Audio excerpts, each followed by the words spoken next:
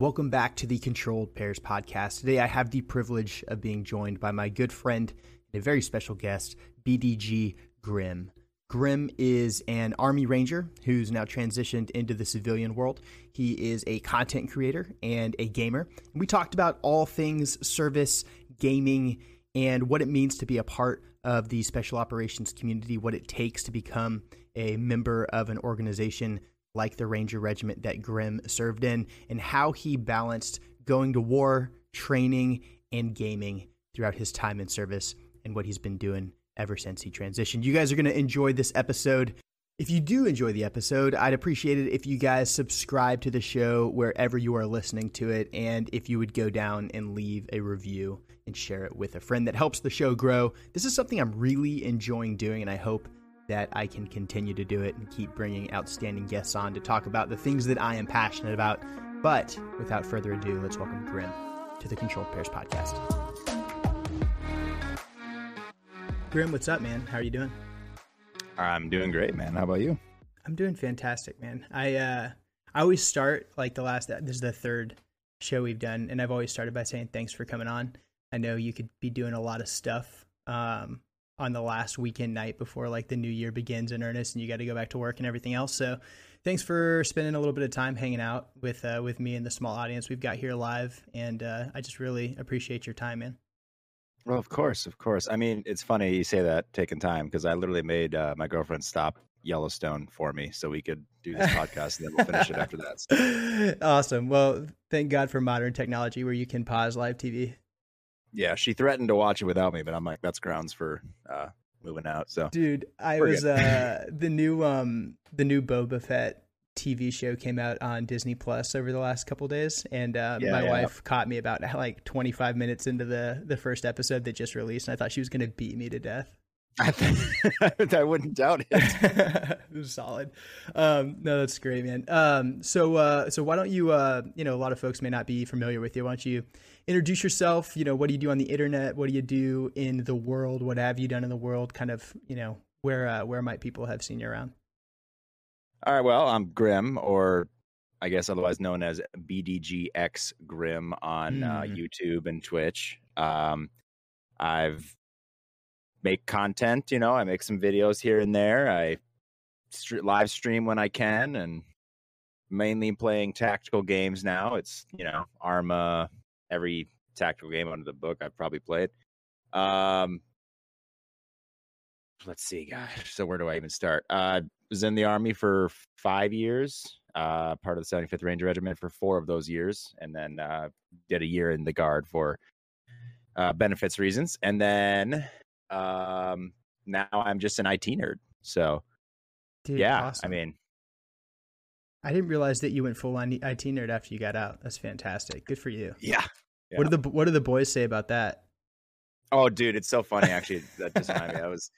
I was talking to like a first sergeant or whatever when I was in BAT, and he's like, so what are you going to do when you get out? And I'm like, I'm going to do IT. And he's like, you're in the 75th Ranger Regiment and you're as an infantryman and you're going out to be a nerd. And I'm like, that's right, First Sergeant.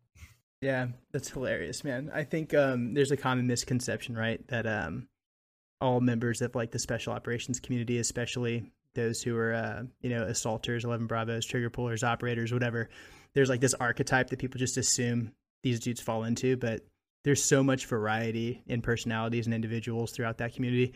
And I've never I've made it a point, frankly, not to talk a lot about what I've done in the past, but you and I served in the same unit. We crossed a little bit, we were in the same unit at the same time for a while, didn't know each other at the time. And I just throw that out there, not because I want to spend the episode talking about myself, because I don't, but it at least allows us to be able to have a conversation about, your time in the Army, a little bit about my time in the military as well. And how different we are, you and I, might be compared to like the archetype that people have established in their head. Yeah, no, 100% agree. It's actually so funny, like just thinking about when you were in BAT at the same time as me, and I was like, we definitely probably crossed paths at one point. Oh, for sure. And had no idea, and it's just insane. The while you were in, did you have a community of gamers or tactical buddies that you worked with and played games with, or were you kind of the outlier in your team, squad, platoon? Well, when I first got in, I was already a tactical gaming nerd and everything before I got in the army and everything, sure. and then did all that. And I was thinking exactly what pretty much every private in the Ranger Regiment's gonna think. He's like, oh god, these guys are gonna think I'm such a nerd. Like, no one's gonna want to do this. Lo and behold, it's like you said, they all come in all shapes and sizes. Like, as soon as they found out I was like really into gaming and all kinds of stuff like that, they're like, oh dude, me too. Like, you play this, you play that. I'm like, yeah man. And so actually my good buddy Rod, he was my team leader when I first got in there. I mean, I still play with him today. So no shit. I mean, yeah, it's pretty insane. But there's definitely a lot of nerds in regiment.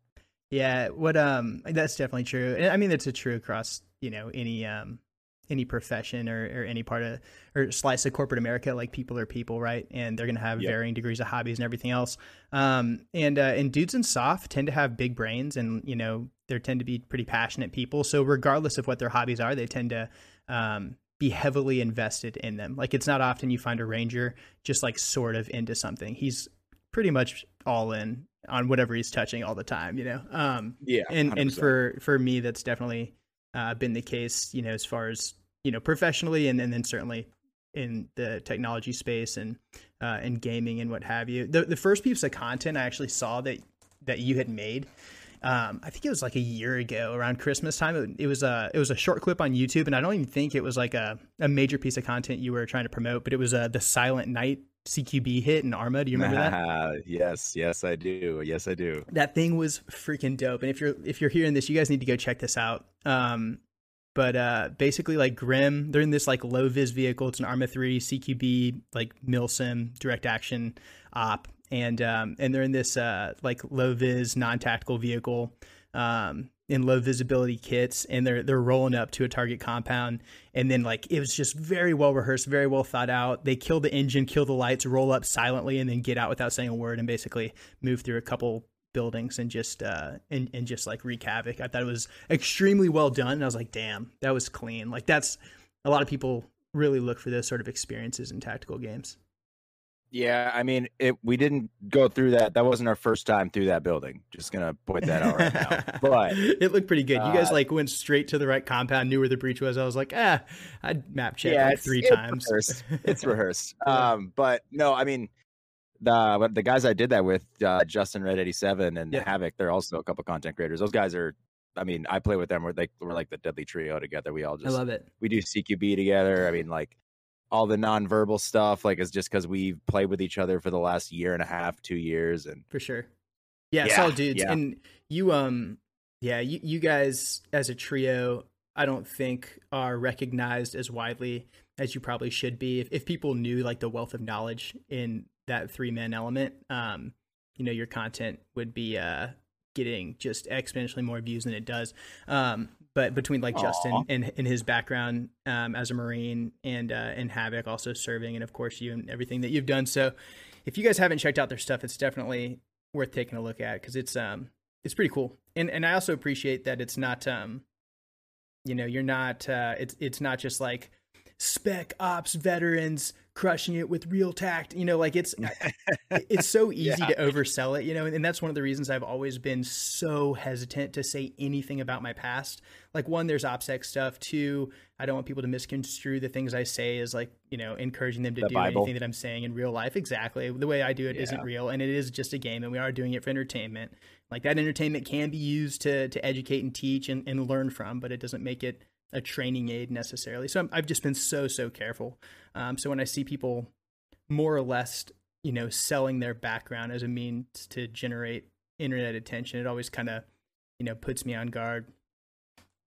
Yeah, I think it's kind of like that slippery slope that a bunch of veteran gamers see, that like where they see some people, everyone starts using the buzzwords, and it's like, yeah, that's great and all, and I understand it from a marketing standpoint, but like, you're preaching these things at that point, and like now people are going to start taking it as the Bible, and it becomes kind of like one of those Detroit urban survival tactics type stuff. Yeah. It's like, this is how we do it. That channel's such a disaster. I love it. Mm-hmm. Oh man.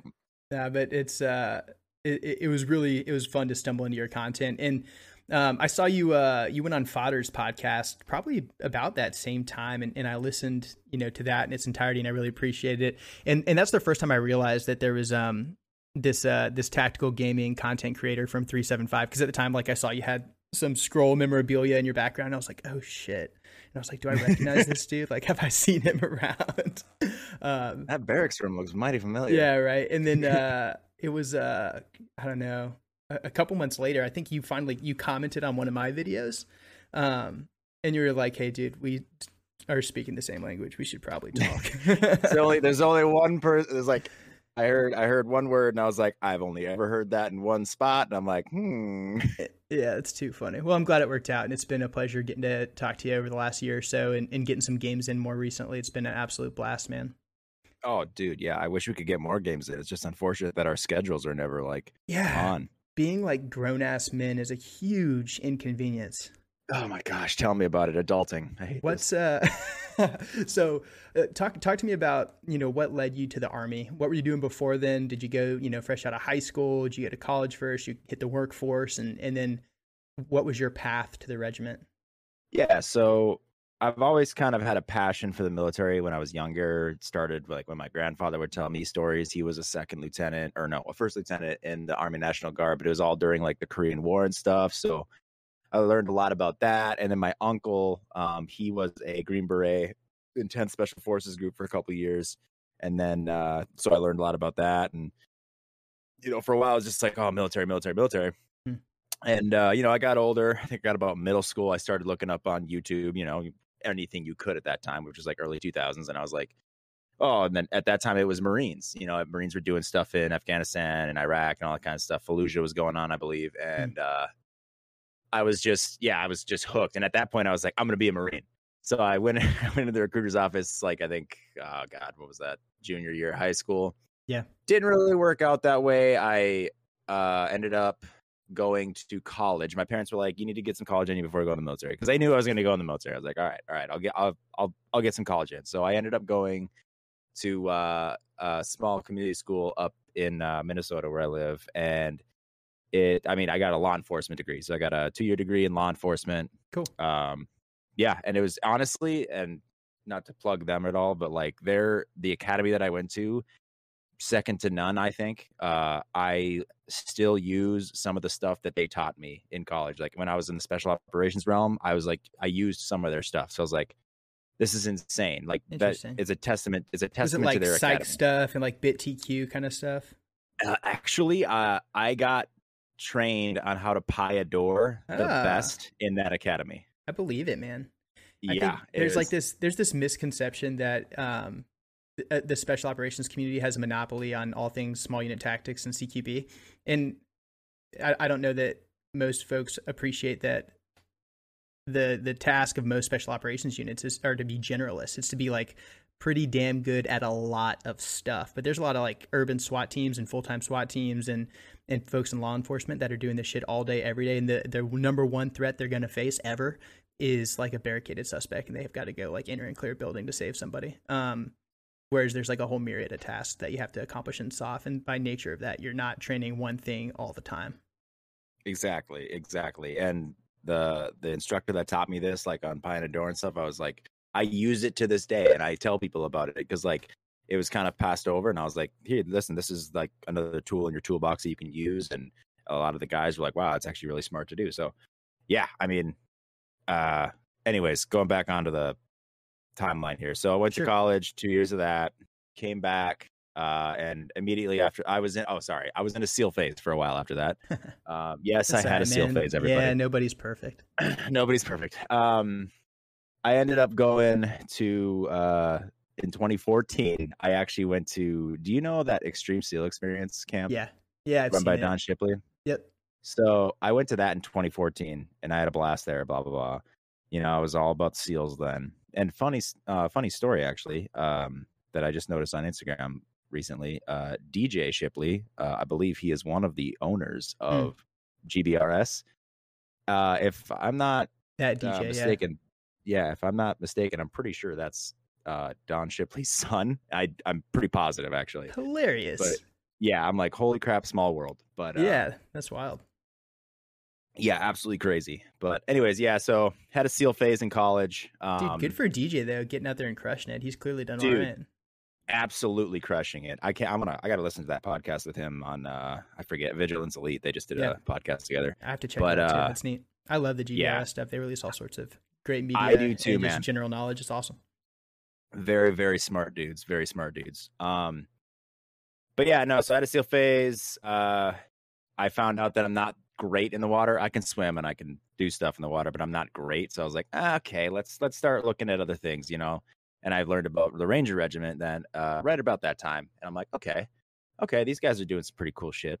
I'm like, all right, I'll give that a shot. So I ended up going into the Army right after college on an Option 40 contract. So I went through basic training, airborne school, and then straight into RASP, which stands for Ranger Assessment Selection Program, for anybody who doesn't know.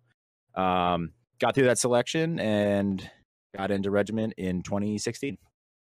Dope. I get asked a lot because while I don't necessarily talk about what I've done in my career, I've definitely people have figured it out and asked me questions and shoot me DMs and stuff, and I get asked pretty often like about RASP and about selection more broadly.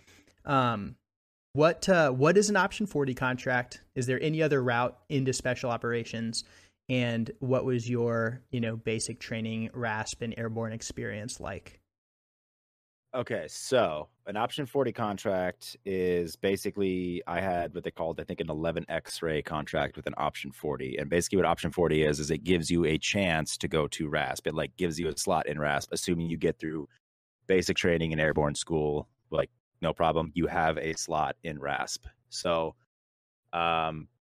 basic training in terms of any other way to get into special operations, there's like a plethora of ways. I honestly couldn't tell you all of them off the top of my head. I'd have to do some more research, but I mean, there's guys who would go into the Army without even an Option 40 contract, and they would pick one up in either basic training or airborne school, because the Ranger Regiment, they'll visit every one of those. They'll visit basic training, they'll visit airborne school to try and pick more guys up if they need slots. And yeah, so you can pick one up that way. You can also come into the regiment or go to RASP like once you've been in the Army for a while, I believe. I'm not really sure on like all the specifics of that, but there's guys who come in who've been big Army for a little bit and then they go to regiment. But for me, I was a baby. I came in, went straight to airborne school, got done with that, went straight to RASP, got through. So in terms of basic training, honestly, basic training for me was I lost a lot of weight because I was kind of a bigger football player. Nice. Yeah, I lost about maybe 10, 15 pounds there. Yeah. I mean, everybody kind of does. But did a lot of running, got in really good running shape there. Couple of the drill sergeants there were pretty cool. Like they taught me quite a bit for being basic training. Went through OSIT there and everything, blah, blah, blah. Airborne school was good. Obviously, it was like a vacation, 5 jumps. You jump out of a plane. It's the best thing since sliced bread. And then the more you do it, you're like, okay, I don't want to do this anymore. How funny is it that like at the time you're just like, this is the coolest thing on planet Earth. I'm a giant badass and everyone should envy me. And then it takes all of like your 6th jump to be like, I'm good on that. Like if I never have to do that again, that's okay. You have your first close call or something and you're like, okay, I don't want to do this anymore. Like I got to train this and I could die. Like, I mean, yeah, everybody knows the hazards, but it's like, do we really have to jump today? I mean, Yeah, can we just save this for combat and pretty much not ever do it other than then? Yeah, exactly. Falling out of the sky with style. But yeah, no, airborne school was a vacation then, and I loved it then. But, as my career progressed, I ended up not liking jumps at all. But yeah, so I went through that, went into RASP, and RASP experience was, I mean, it was good. I mean, people are probably going to get mad at hot take. RASP isn't hard. It's tough, but it isn't hard. If you can physically make the standards, which they're not that bad, you will make it. As long as you don't quit and you can make the standards of land nav and physical standards and all that kind of stuff. Like, yeah, they're going to run you down. You're not going to get a lot of sleep. You're going to get smoked a lot, but that's just part of the process. And then I think people, they talk up the selection like so much that it like psychs them out. For sure. And it's like, look, man, just get there, do what they tell you to do. You're gonna mess up because they're gonna make you mess up because they want to see how you react to failing. Obviously, it's a selection. It's not like a hey, you do these things, you're in. Like, they also look to see if you're mentally like you can do it, and there's a method to the madness. So you just put your head down, you're in. Yeah, I mean, it's definitely designed to be like, the most demanding job interview in the world. But yeah, I think I kind of share your assessment of it. I feel like before any hard thing I've done in my life, whether it was a selection or school or, even like a major milestone in my family or professional and personal life, you tend to like build these mountains out of these challenges you make for yourself. And this like anxiety and like doubt monster comes in, and you question your own capability. You question your own confidence, your ability to get, through whatever that challenge is, even though you may be well prepared for it. And that a certain level of performance anxiety, I think, is healthy. It keeps you on edge and keeps you motivated. You just can't let it crush you. And the best way, in my experience, to like mitigate that anxiety is to be exceptionally well prepared. So for RASP or any other selection, like the best way to prepare for it is to train physically, train mentally, understand you're going to face some challenges, but be ready to accept them. If you show up in the best physical shape of your life, with the mental resilience to overcome whatever challenges you face, you've given yourself the best shot, and that's going to reduce some of that, doubt and anxiety. But we all have it, right? Like anytime you face a challenge, there's a certain degree of doubt that you have to overcome. And the more you overcome it, the easier it gets to do it the next time. Yeah, I couldn't agree more. And just to say, like, I didn't like go in this cold turkey. Like, I prepared. I mean, like I said, I've been wanting to go in the military my entire life, and I was in college for 2 years. And during that time in college, I knew I was going to go into the military and do some sort of capacity of special operations. It just happened to be the Ranger Regiment. And yeah, I wasn't, gaining the freshman 15 when I was in college. I was working hard, and I definitely prepared myself the best way I could. And I arrived there in very good physical shape. But I will say, when you go through basic training, like if you do the option 40 route, when you go through basic training and airborne, in basic training, you're probably going to lose a lot of that physical prowess, unless you're going to become good at running, but you're going to lose like your muscle mass, Yeah, that's what I was going to ask, is if you thought or felt like basic training damaged your preparedness for RASP.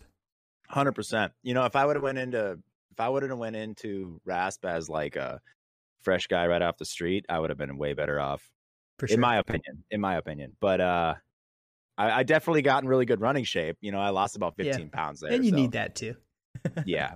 Well, it's like you said, it's like you build up mountains of everything. And, when you're going through RASP, it's tough. You're like, oh God, this sucks. I've got like maybe 2 hours of sleep, and now we're doing this 6-mile ruck run. Like, I've never even ran in a ruck before. Like, this is horrible. Like that's that. I think that's the funniest thing is like in basic training, you got guys and you're doing ruck marches. So it's like you're walking with a backpack on and a gun, and you're like, oh, this sucks, but you've never really done that in your life. And then you get your RASP, and it's like, okay, now we're going to run. And we're like, oh God, we're like, I've never done this before. But, as you conquer each hill, you realize, and by the time when I was in regiment, I was like, and people ask me about RASP, I'm like, bro, compared to everything else, that's pretty easy. Yeah. So, yeah, that's true. And I think what, like, especially the selection in the pipeline to regiment is so short that if RASP is something that you struggle with overcoming, or you have difficulty building up the confidence to be successful in it, like, man, it doesn't get much easier afterwards. Like, being a private in Ranger Battalion is not a pleasant experience. I was 100% going to say that. I was like, if you think RASP was hard, wait until you were a private in Ranger Regiment. Yeah, it's not like it's getting much easier afterwards. And then guess what? Like, for a break, you get to go to war. So it doesn't slow down. It never slows down. I mean, short little story, when I became a little private in Ranger Regiment, I literally just got there. I was in doc. I was doing everything to get in on 3rd Bat. And they stuck me in the barracks inside the fence, and I'm like, oh God, I'm by all these Rangers now. And I like go into my room, and these guys, these guys just got back from a deployment, fresh off of deployment, like I swear 2 days ago. And they're having a barracks party. So I go in and I'm about to like get in my room and hide for the rest of the night. And they're like, "Hey, who are you?" And I'm like, "Oh, I'm a new guy. I just got here." And they're like, "What company?" And I'm like, "Beco." They're like, "Okay," because I was in the Seco barracks. Okay. And they're like, "Oh, okay." So they chose not to mess with me. If I was Seco, oh boy.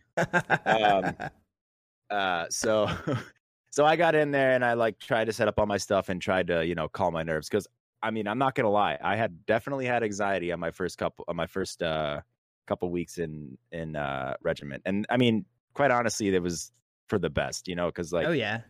there's a lot expected of you as a private. And but anyways, going on to that night, I had a lot of anxiety. I was like, whatever, okay, I'm just gonna try and play some Xbox and, you know, get some sleep because I gotta do stuff in the morning.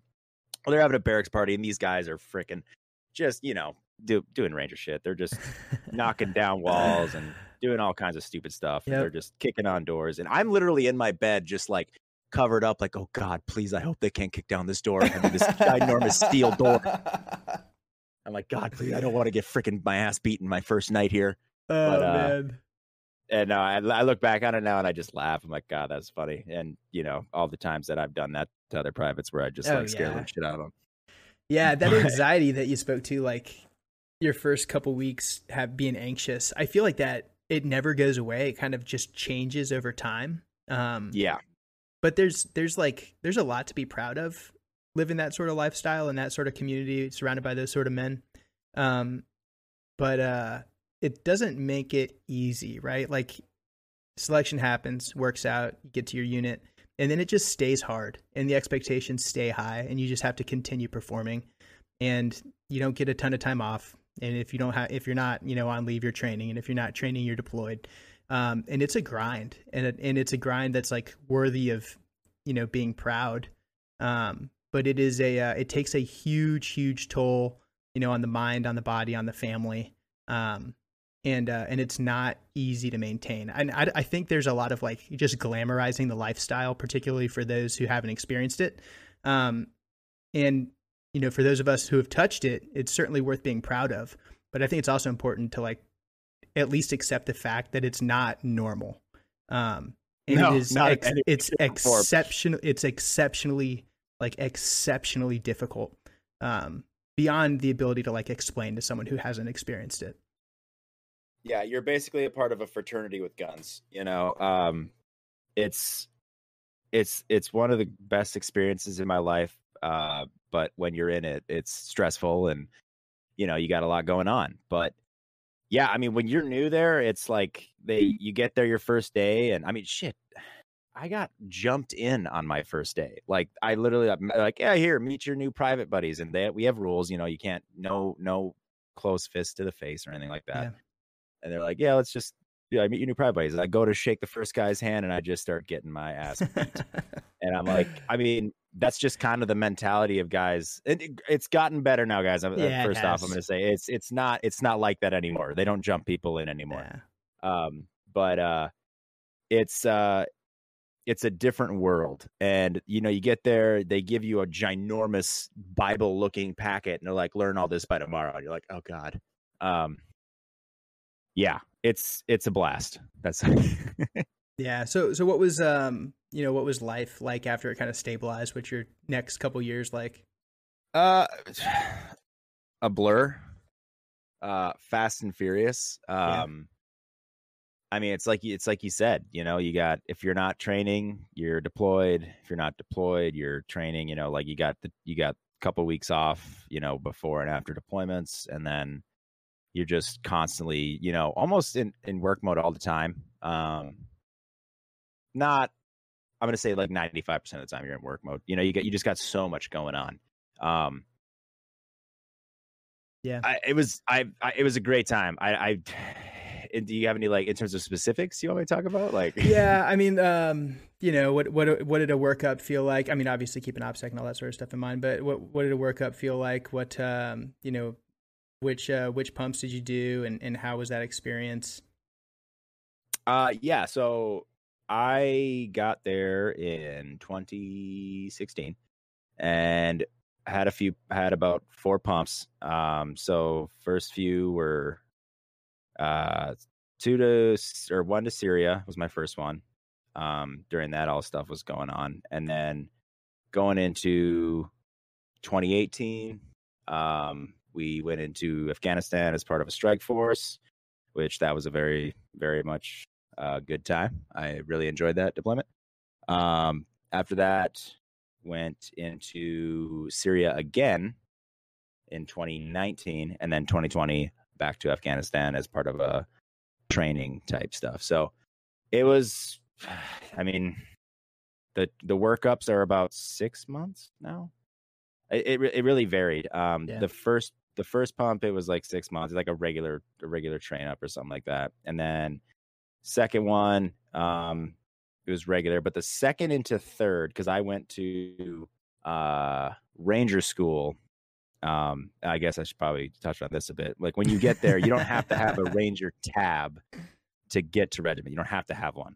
So if you're a private coming in, you obviously don't have the Ranger tab because you haven't been to Ranger school or anything like that. So that's kind of like your what is it? Your probationary period. It's like, hey, you're here. You're here, but you have to get your Ranger tab if you want to stay. And I think I forget the exact amount of time. It's like the first 9 months or something that you're there, or 18 months. I can't remember.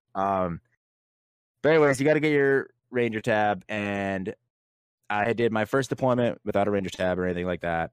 And then came back and went straight into Ranger school, I think like 2 weeks later. Oh, that hurts. Yeah, I think the year of 2017. Yeah, the year of 2017 for me was fast and furious. I mean, I came back from my first deployment 2 weeks later, went straight into Ranger school, recycled Florida. Yes, I'm a recycle. I mean, I'm a true Ranger. You know, every Ranger recycles. You know what I'm saying? Right? I recycled Darby. You're good. Did you? Okay. Yeah. So recycled Florida, got back from that, and I think like within 2 weeks of getting back from that, I went straight into another deployment. So 2017 was fast and furious, and then I got back from my second deployment there early 2018. But nice. Yeah, and then after that, we had a bunch of, I think I did like two training workups that coming year. Yeah, and it was super busy that year for super busy global reasons. Yeah, I won't get into specifics on that, but it got weird for a minute. Busy. Yeah, it got really weird for a minute. That's good, man. What'd you think of Ranger School? I think I mean I liked it, but I also did not like it at all. I think it's a great school for teaching people how to lead under extreme stress. I think that's obviously what it's there for, you know? Sure. If people think they're going to be like commandos by the end of that school, you're wrong. Yeah. I think it has a purpose.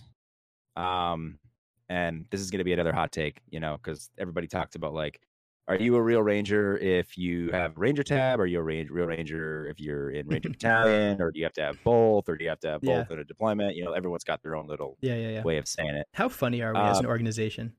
Oh my gosh. You know, I don't understand it. So silly. Good job to anyone who's done any of those things. You guys are killing it out there. Killing it.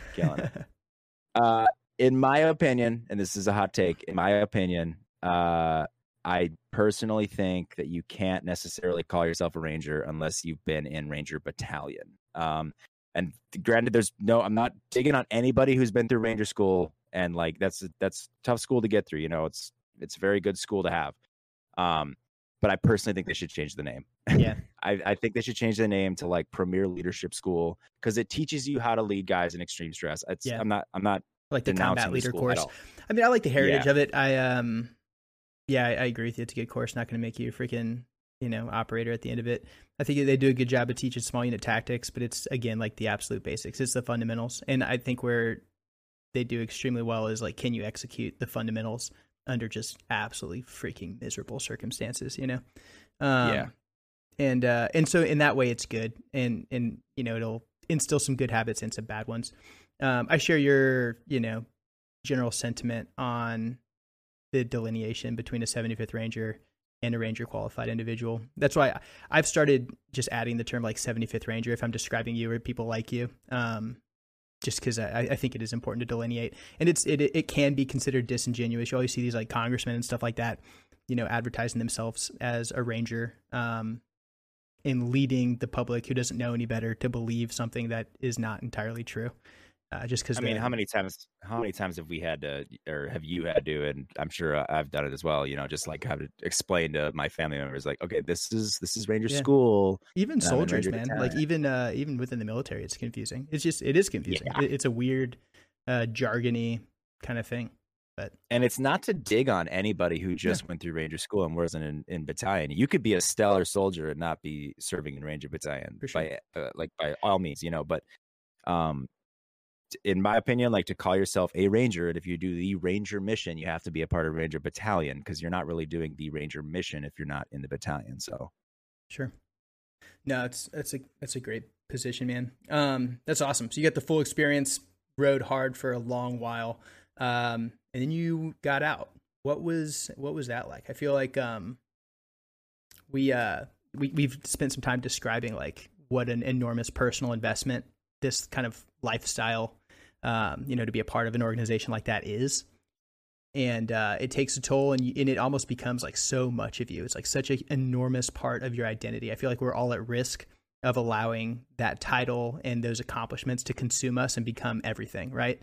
And you see it a lot with guys who get out and, just spend the rest of their life telling people about how cool they used to be. And that's something that, I have thought about and struggled with personally. I know it's, something that I've watched my peers struggle with as well.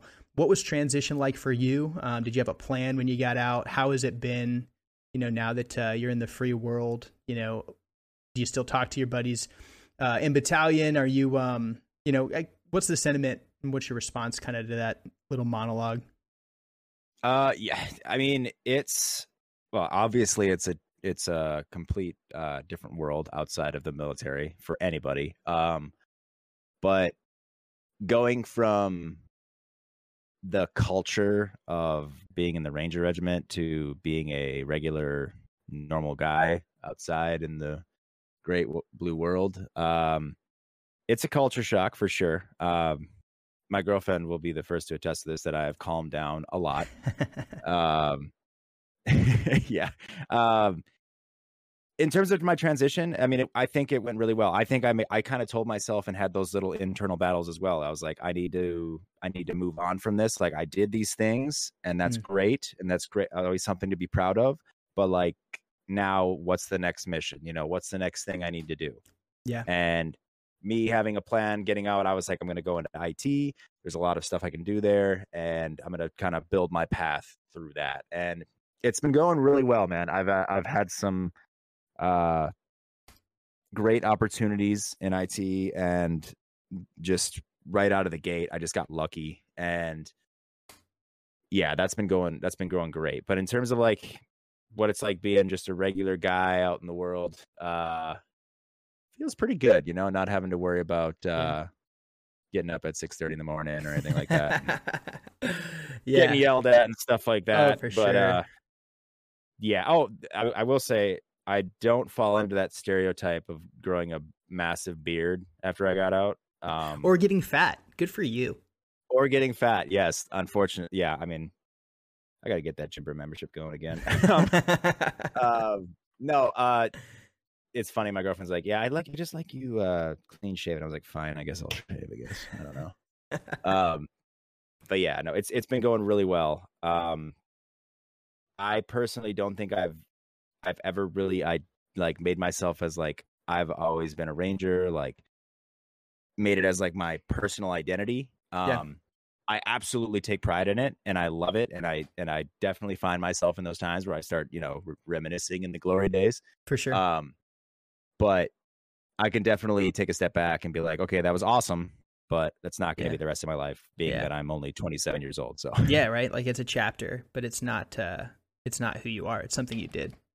Yeah. And it's also, I can take everything from those experiences and apply them in my life in the future as like, just, when I am really tired, I'm like, okay, well, at least I'm not 10 days into FTX or something. Yeah, absolutely. Yeah, bro. I laugh because you say that, and I don't want to go down the rabbit hole of Ranger School stories. We have to avoid that at all costs. But after I completed that course, I vowed to myself that I would never waste a bite of food again in my entire life. You know, like I would always have a clean plate.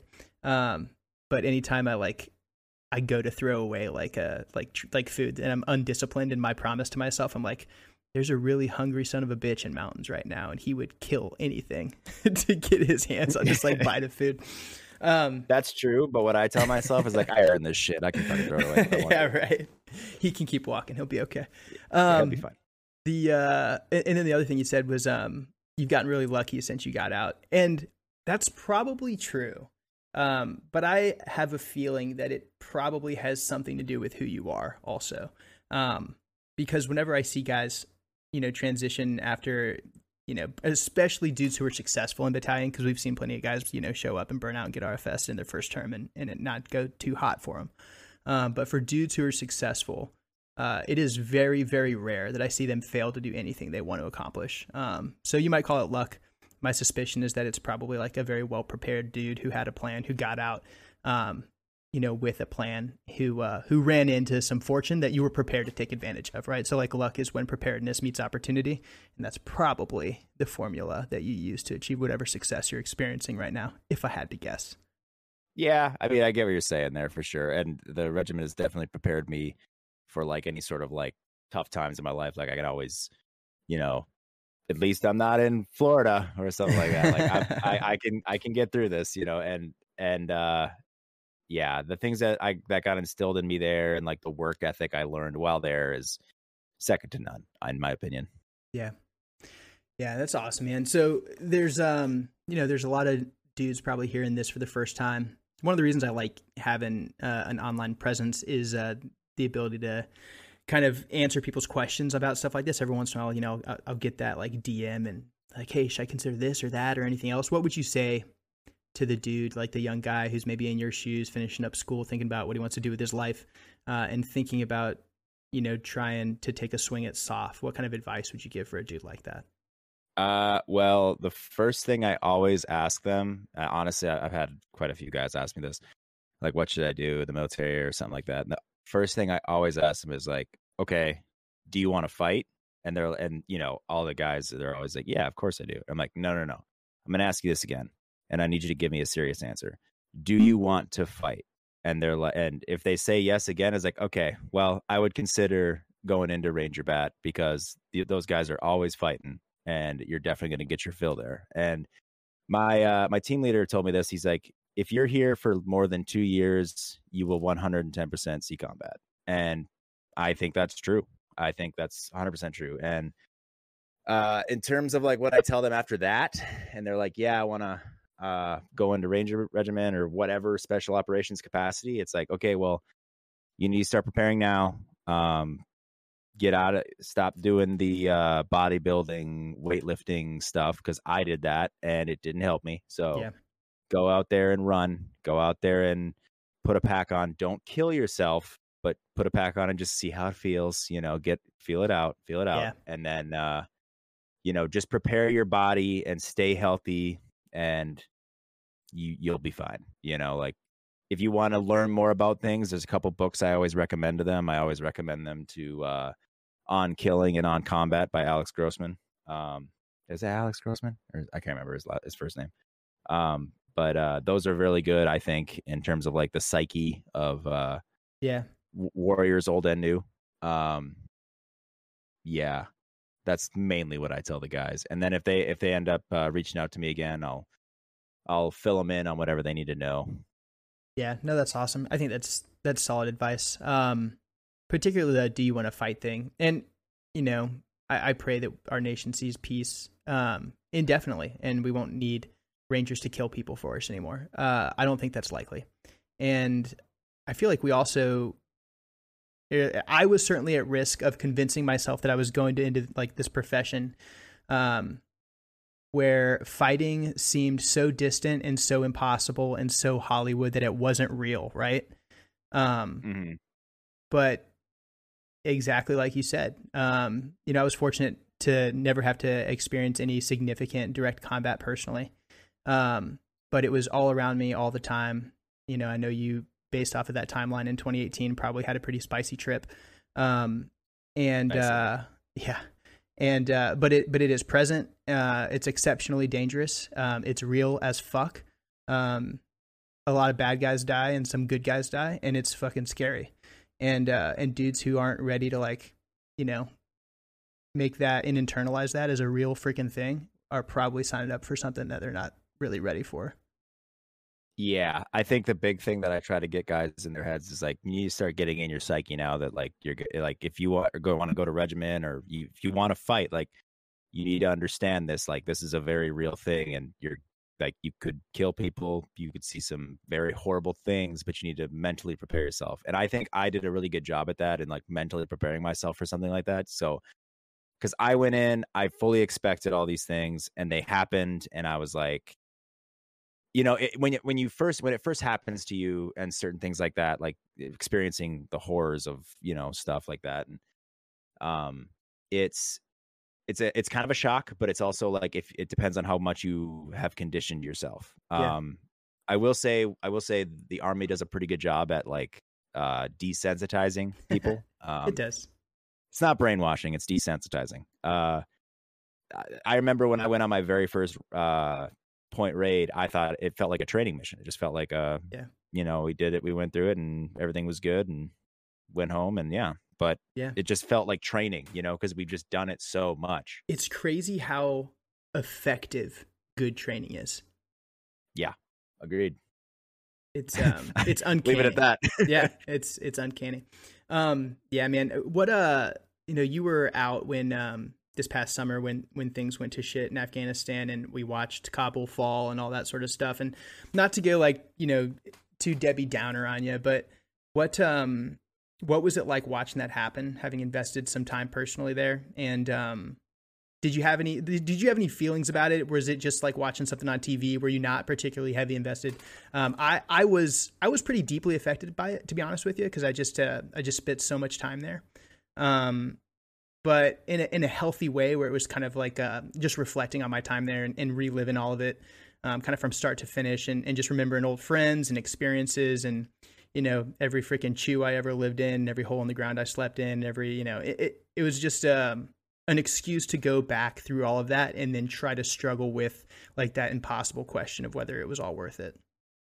Yeah, I think when that was all happening, you know, I'd always get a bunch of questions. People was like, how does that make you feel, and everything. And for me, I've been there a few times, and I personally don't feel as invested as some other guys are, and I completely understand why people get really invested in that. Like, I'm super fortunate to not ever have never had to lose any buddies over there when I was over there. So for guys that have, I completely understand how they would feel about it. You know, I don't knock anybody for it or anything like that. But for me, it just didn't really affect me that much. Yeah. I hear you. And it's been so varying in everyone I talk to, and a lot of it does seem to be correlated with guys who've sacrificed a lot there. And in my way, like, yeah, I've got some buddies that were hurt and killed over, you know, my time in service there. But for me, it's just like, it's the time, like just the literal years, and like it really formative years of my life, frankly, and you know, not being with my family during those periods. And so less like the loss of life and injury, and more just like the effort invested and the time away from my family. Because I think part of that was just, you know, being a little bit older and having kids and a wife in the mix during that all those trips. Yeah, and I'm sure that was very, very hard to go through, you know. And me personally, when I was going through all those deployments and stuff, I had a girlfriend at the time. We actually did end up making it through those, but eventually, like, and it's a huge sacrifice, you know. You spend so much time there, and you come back, and then this happens, and I 100% understand when people are like, well, that was just felt like such a waste, you know.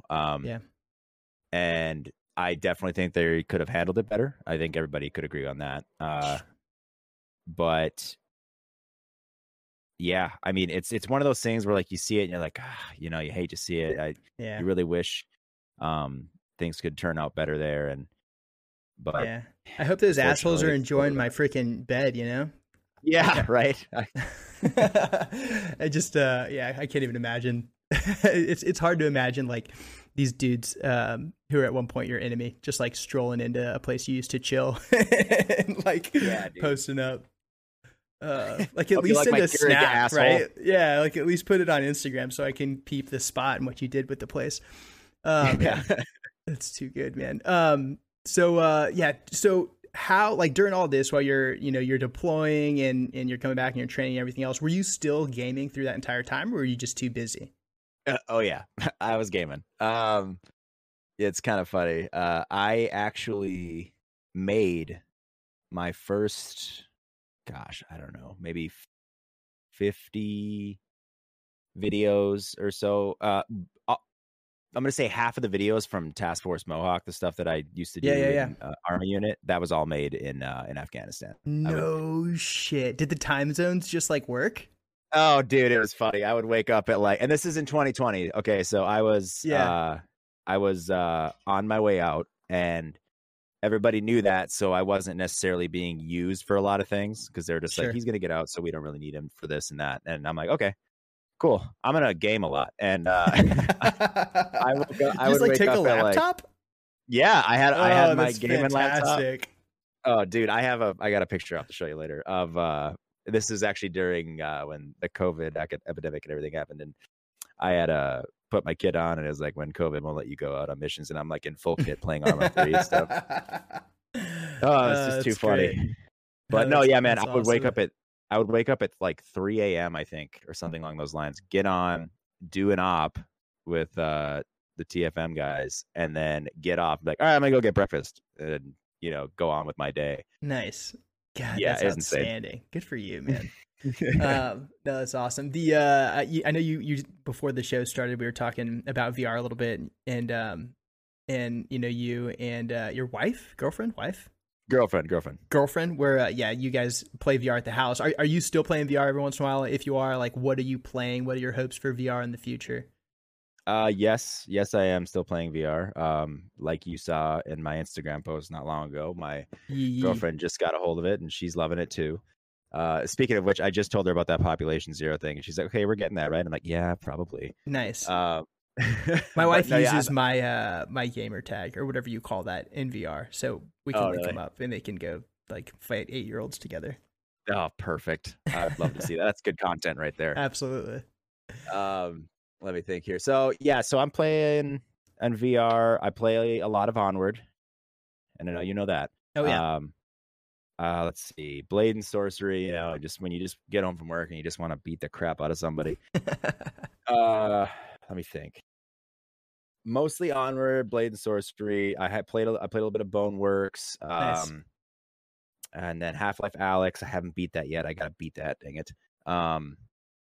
I haven't played Half-Life Alyx, but I know it's the premier VR game and I'm supposed to go play it, but I'm just so invested in it. Like, anytime I turn on a video game, I have to make content because my time is just so strapped. And if I want to publish, on a semi-regular basis, I've just got to be invested in the right kind of games. Luckily, I love those games and I love making content. So it's okay. I don't mean to sound whiny. But there's what do you think is going to happen with VR in like the next year or so? I'm a huge, huge fan of it. It's so frustrating to watch it struggle to go mainstream.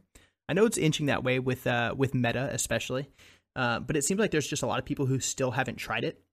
And every time I see someone try it for the first time, it blows their mind. So it's like such an easy sell if you can just get people to give it a shot. Agreed. What's funny is when I was playing VR, I was playing a lot of Onward when I was still in and stuff, and I bring guys into my barracks room, and sometimes my squad would go in and they call it crushing back. Generally that means everybody's gonna go sleep, but they would come over and crushing back, put on some Onward, and I swear to God, every guy that I put in that seat, they're like, we could use this. Like, we could use this for some training. Like, it's not obviously 1-for-1 at all, but every single guy I put in, they're like, we could actually use this for training in a way.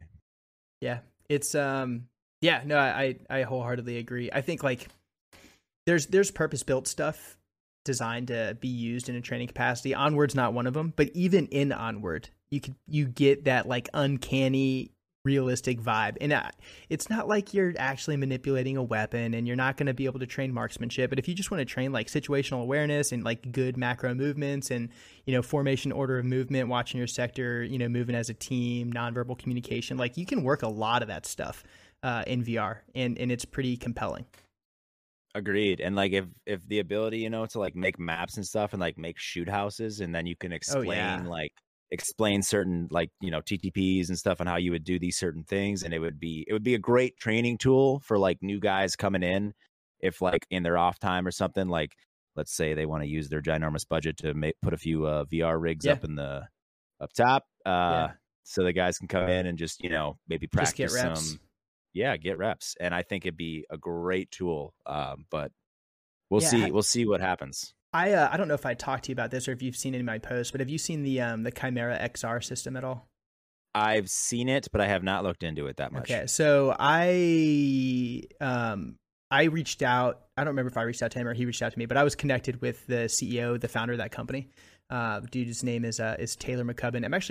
I need to reach out to him and see if he wants to come on the show and talk about his project at some point. But it's pretty cool, man, and it's a purpose-built VR system where the controller is actually like an injection molded lower receiver in appearance M4. So it's like an M4 lower, and you take a real upper and you just drop like at the house. Like he sent me one of these things to test out, and at my house, I dropped my Daniel Defense upper real world into this lower receiver that is an Oculus controller.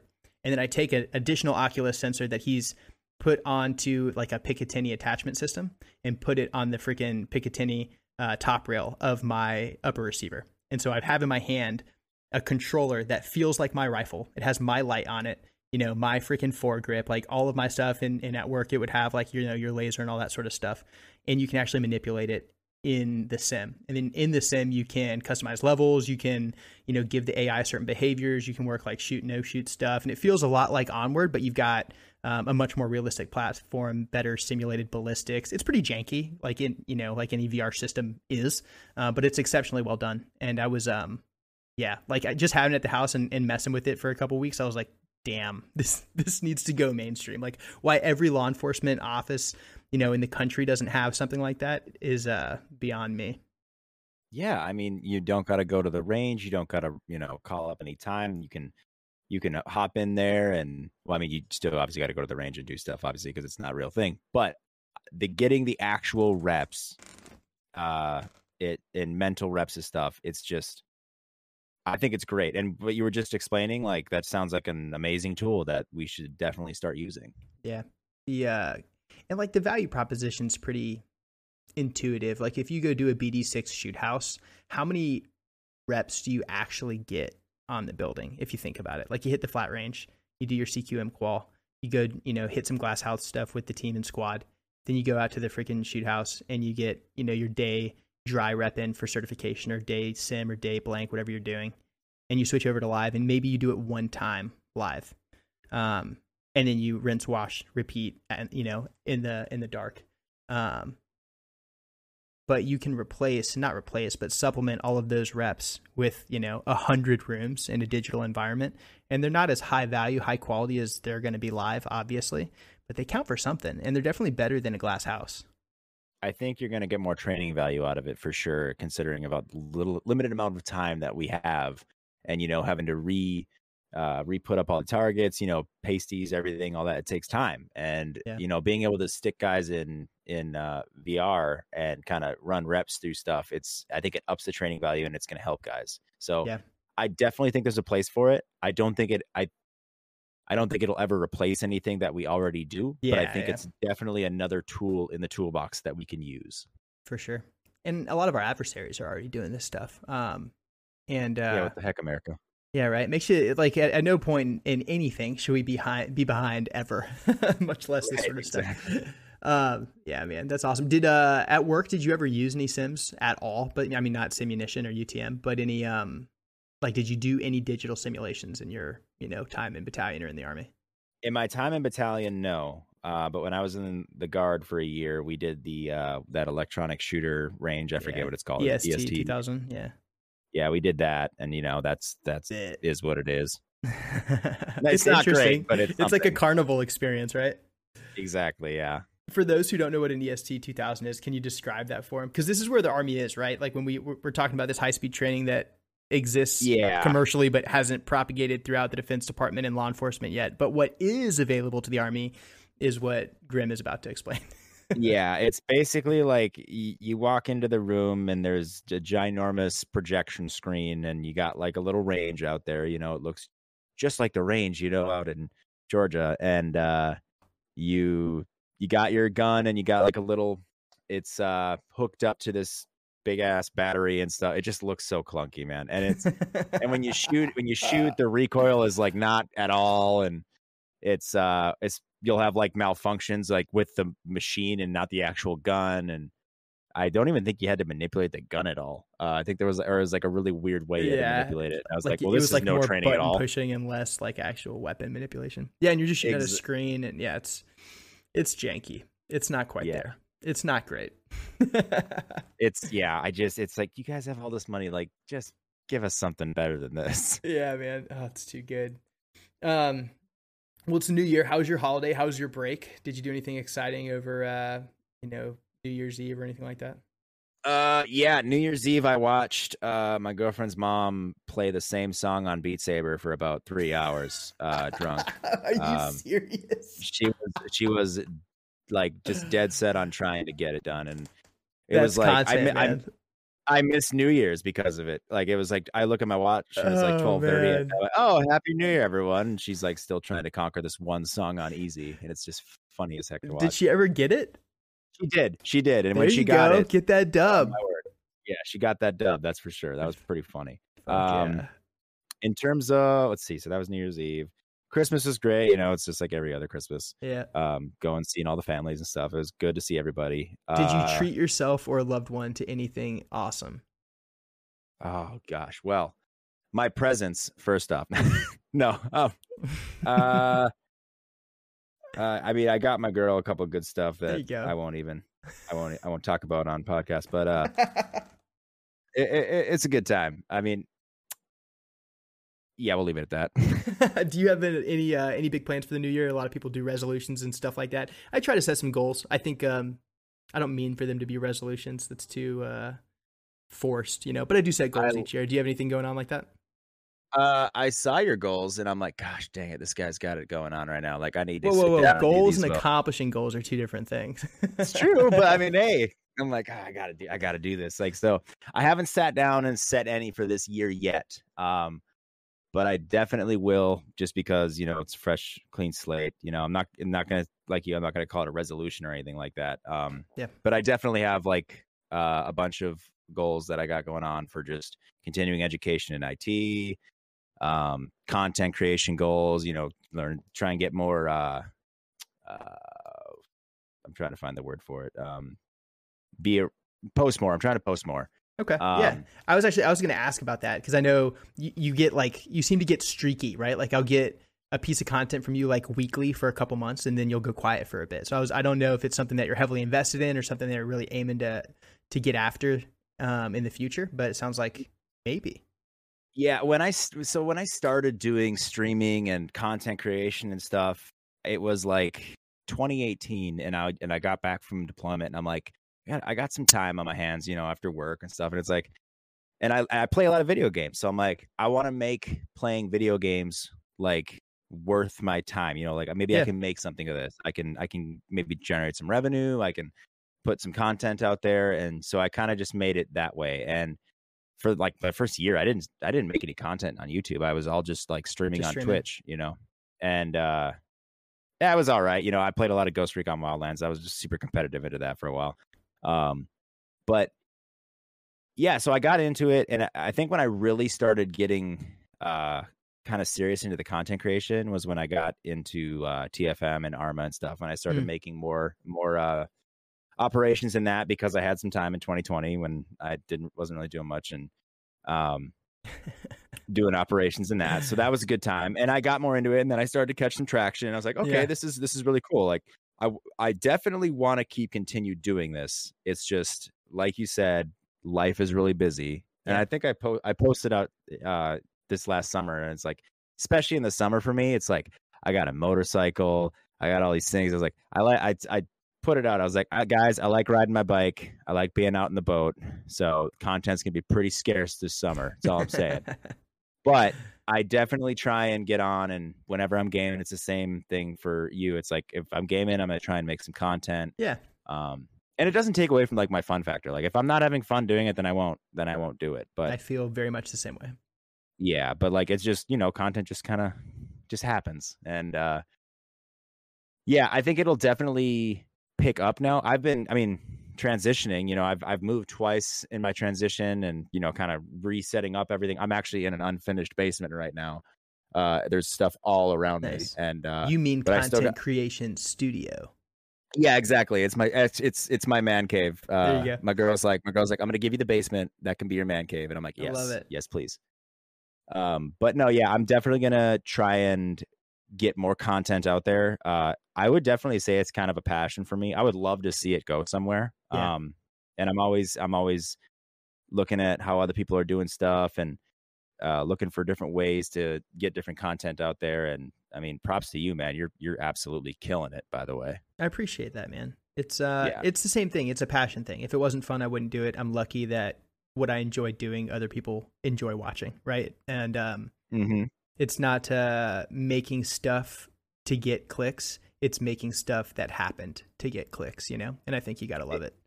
Exactly. And I think that's kind of like one of the things too, that when I set out to make content is like, yeah, I would love to see it go somewhere, but a lot of it is for memories for myself. Yeah. Where like I can look back on this like, I remember those times, or I remember doing that. And it's just, it's a wild ride, and I can't wait to see where it goes.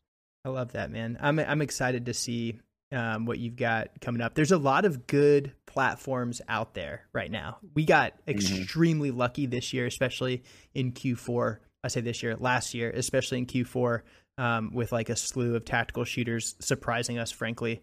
The biggest one there really being Ready or Not, which you and I got to play together. How fantastic is that game? Dude, it's amazing.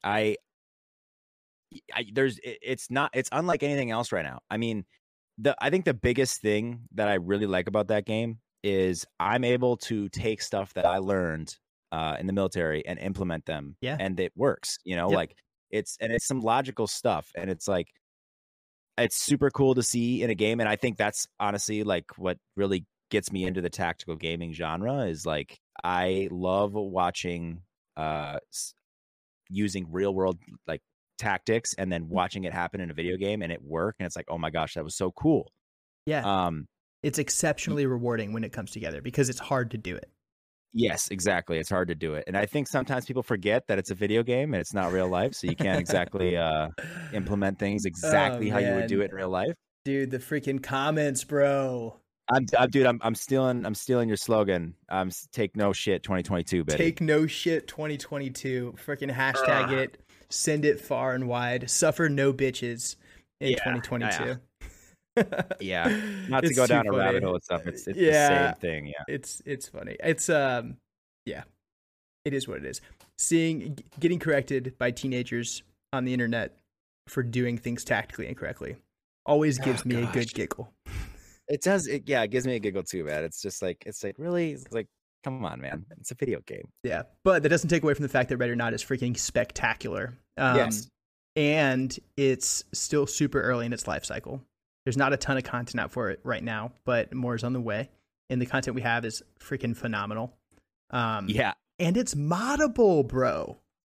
Dude, I was just saying this the other day. I'm like, the modding community for this game is like already happening. Like, holy cow. I hit up Karma Cut right before this to ask if we could talk about the thing he's working on, and he said we can. Oh, sweet. Okay, cool. Yeah, so if those you, I guess, they don't know, Karma Cut is working on a mod for the game, like a direct action type mod, where it's so, in layman's terms, it's to make it a little bit more direct actiony. Like Yeah. there's gonna be more guys with guns. There'll be no shoots, I think, but there won't be as many. It's kind of more the setting is more military type than law enforcement, and Yeah. we got a lot of bright minds working on it. And I'm super excited to see where that goes because Yeah. I'm hearing a lot of great ideas and a lot of things that could be implemented. And I'm like, oh gosh, if that happens, like we got something here. Yeah, and I don't want to promise features or anything like that, but the dev team Karma threw together super quick, and he's got a lot of talent on it. And the advisor bench is freaking deep, and there's a lot of good dudes with a lot of excellent experience and backgrounds, like advising from a military capacity on it. And it should be pretty special if we can pull this thing off. A lot of it revolves around Ready or Not completing their own development timeline and not changing the way that mods are implemented, but yeah, I'm optimistic. I'm hopeful. And that's just one. Like, who knows how many other little projects are going. And really the big one is like, are maps going to be at least reasonably easy to create? And if the answer to that question is yes, then Ready or Not lives forever, like SWAT 4. Agreed. I mean, it's if you can keep making maps for that game, like there's a reason why people still play SWAT 4. Yeah, dude. We play it all the time. Exactly. And it's something to be said that if you take that same formula that you have from SWAT 4, which Ready or Not has, you're going to make a great game. And it's funny because I've been a supporter of that game for 2 years before it even, started catching wind. And people, for a while, everyone's like, it's nothing. It's going to die, blah, blah, blah. And I'm like, I don't know. Cause I've been, obviously under NDA, I couldn't say anything about it. And they were slowly making progress. And eventually I was like, I don't know. I think they got something here if they actually come out with something good. And, they had that little hiccup with multiplayer and stuff. So, but I mean, we won't talk about that, but yeah, it'll be interesting to see where multiplayer goes, but I'm happy with PvE. As long as they don't F up PvP, I'm good. Agreed. I think what they're doing right now in going back to like the main formula of SWAT 4 and bringing that in is just like it's exactly what everybody wanted. Yeah. You went in there and you're like, oh my gosh, this is just so great. Give the people what they want. Yeah, give the people what they want. And when we first played it, I think Justin Haddock and I all hopped in together. We were just like awestruck. We're like, oh my gosh, dude, this game is awesome. Yeah, dude. That round where it was like me, you, Karma, it might have been Havoc. I forget who else was in that crew, but we did the hotel mission. That was like maybe my second or third mission like ever in the game, and I just kind of figured out the controls. I think we saw a trap for the first time in that one, like when you hit that trap. Oh yes. And I was just like, bro, this freaking game, they did it. The crazy bastards did it. They pulled it off. They made SWAT 5, and it feels that way. It does. And I don't think I'm overhyping it. I think it is what we wanted. And I also realize I benefit from playing with a kick-ass group of people, and who you play with matters a lot.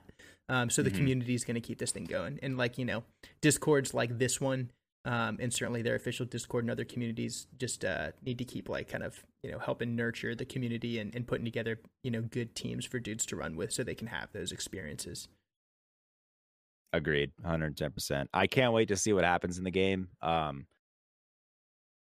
Oh yeah, I just get a hard on thinking about it. Every time I see you guys, like even if you guys are playing the game, Justin's playing the game, whoever's playing the game, like I watch like 30 seconds of it and I'm at work or something. I'm like, oh my gosh, I need to go home right now. Yeah, no, it's awesome. It's been a while since the game's got me excited like that too. So it's good. Yeah. Yeah, man. What about Arma? What do you think Arma is gonna look like in the new year? Is Arma 4 upon us?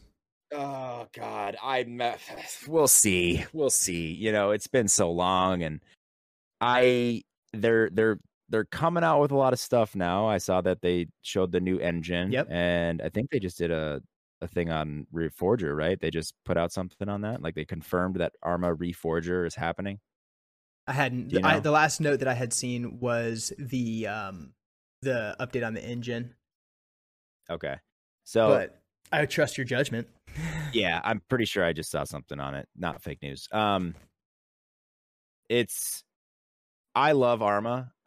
There's a reason why I keep coming back to it. I've got over 2,000 hours in the dang game. Hot damn. Yeah, I love Arma. I mean, you can take that. It is a literal sandbox. Like you take any game that we're playing right now, and it's like I could probably make a scenario similar to that. It just won't be the same mechanics, you know. And that's what I love about it. Because I got into the mission making side of it, and I learned a lot about it because for a while it was just me playing, by myself. It's like, how can I make like a bum ass campaign or something that I can play through? And I just got really intimate with the editor. But I love the game. I really hope Arma 4 comes out. But the thing is when Arma 4 does come out, it's gonna be the same thing that it was for Arma 3. It's the modding community, which they will, is going to have to hop on that saddle and start porting mods. 6 months to a year to just get all the same functionality you had, unless this pretend game that may or may not ever actually come out includes a lot of them. And that's kind of my hope, is that if this thing ever does become real, that they look at a lot of the things that every single Arma community uses and they just make them organic to the game. Yeah, and I think they if they don't for Arma 4, I think they're kind of being lazy, because they have 2 or 3 games now where they got everyone's using Ace, and it's like, come on. Like, let's get Ace in the game. Let's get the same functionality. Yeah, like either your Acre, or what's the other VoIP system? Arrowhead. Yeah, Arrowhead or Acre or CBA or Ace. Like some of these mods that are just so widely distributed. It would be a shame if something equivalent to those didn't make it into whatever the next installment of the of the series might be.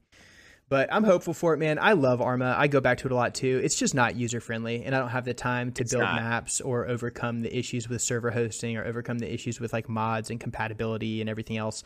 Like we always joke in my little group that to start playing an Arma mission takes like hours and hours of prep, and then you're probably going to break it before you get started. Yeah, like I Justin and we always talk about this. Like, you need at least like a 5-hour block to play Arma. It's insane. Yeah, and I just don't ever have that. But if they can make it more user friendly but still retain everything that makes it special, which is the fact that it is a sandbox you can do anything in, then they've got a magic formula on their hands. Agreed. I just love that game so much. It's a great game. Great game. Yeah, I'm hopeful that we'll get some news on that at some point in the next year or so. The so outside of gaming, and I know you're still you said you gotta turn the gym membership back on and start smashing your fitness goals. I know you're super fit, and I see your flexes on Instagram all the time, so good for you. But besides, beyond like gaming and fitness and work and hanging out with your girlfriend, are you still shooting now that you're out? Are you doing any gun stuff? Were you a gun guy before, during, after, or is that just not something you ever dove into? I'm not a huge gear or gun guy. I generally I'll use what. Like I didn't know what a Cry AVS was when I got into the regiment, and then I got it. I was like, oh, this is sweet. Like I want one of these, but I mean, I'm not a huge gun guy or like a gear guy. So like when someone asks me like, oh, what kind of pants are those? Like, bro, I don't know. Or like, what kind of the issued kind optic is that? Yeah, exactly. The issued kind. But I like my nice things. So I kind of model all of my kit now that I have off of what I used to have. And I mean, I still use my Ronin Senshi belt. I still, my plate carrier I'm using now is just the AC-1 from T-Rex Arms. Cool. So do you like it? I do. I like it. I haven't been able to field test it quite a lot, but I got it. I got it in my my everything goes to shit bag in case that happens. I'm saving up for nods. I want nods really bad.